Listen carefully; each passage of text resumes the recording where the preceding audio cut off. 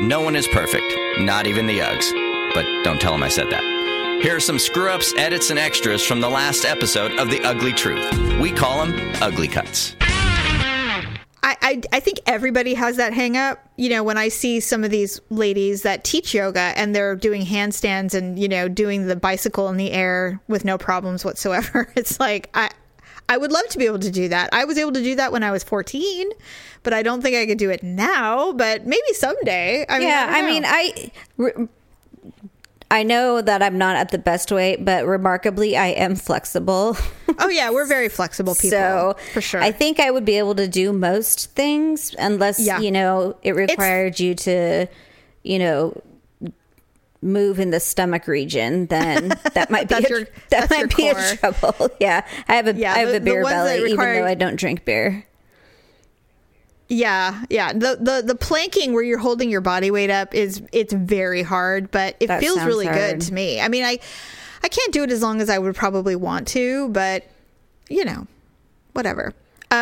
So yes, do it. You should try it. I really am enjoying it. And Daryl, he's like, "You're doing what? Oh my God, I'm so jealous." I'm like, well, then do it. Just do it. I don't know what to tell you. Just do it. So anyway, I also found out that Dr. Marshall passed away, which is our old OBGYN. Oh, what happened? Oh, well, I was the last patient he saw before he retired his practice because he had been diagnosed with Alzheimer's. And that was 15 that was years ago. It was like 15, 16 years ago. And so I said, well, can I just get one last pap smear before you leave? Because I don't want to go hunting down a doctor yet. I'd rather just have a year to look. And so I got all my final done. And so I had a whole year to find another doctor. And of course, it took me, 5 years to find another doctor. Right. But at least I knew I was healthy when I left. No, he passed away a couple of years ago, finally, of Alzheimer's. It was a kind of a bummer. I mean, inevitably it's going to happen, but it's just so sad because he was such a dynamic human. He was so great. He traveled all over the world and ran, and he was another one that gave me a lot of shit about my weight.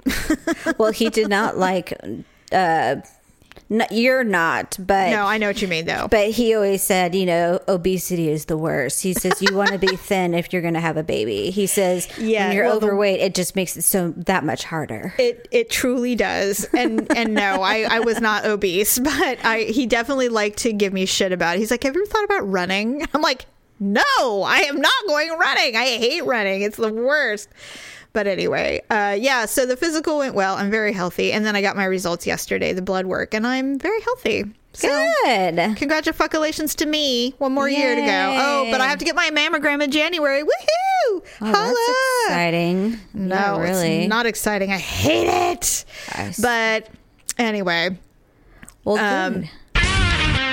So anyway, physical went well. I will talk, obviously I had an awkward moment during my pelvic exam because why wouldn't I? Oh my It's the annual awkward moment. When are you have a physical coming up, right? I have to schedule it, but yeah, I can get it done. I just wanted to wait until things had calmed down here. And Sure. I just don't want it to be like a Julia Louis-Dreyfus where, you don't go because you're so busy and then you go and you're like, holy shit, what? Yeah. And then you're just blindsided by something. I don't want that to happen to anybody in our family. Did you at least pick the right positions? You didn't pick a bunch of running backs. You got the right players for the team? Yeah, because they only show you running backs. Oh, okay. Yeah, my only experience with online gambling or sports whatever wagering is I have always wanted to place a bet for the Kentucky Derby. And so the Kentucky Derby has a draft-like sponsor. So we went online and we did it. And the thing is that they don't want to give you the money. So they make it really, really hard for you to get your cash. What they really want you to do is just turn it over into another bet. Right. So I think I ended up winning $4, but it would have taken an act of God to get a $4 transfer to my bank. Right. So I'm like, this is so unfair. They don't tell you that they don't want to give it to you.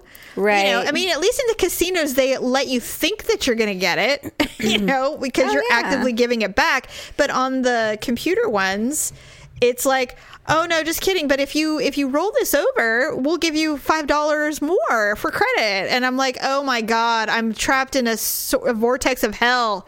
Well, take my $4. I don't want it anymore. Thanks for checking out this week's Ugly Cuts. Join us for an all-new episode dropping every Sunday on your favorite podcast platform and, of course, uglytruth.com. That's UGLEE truth.com.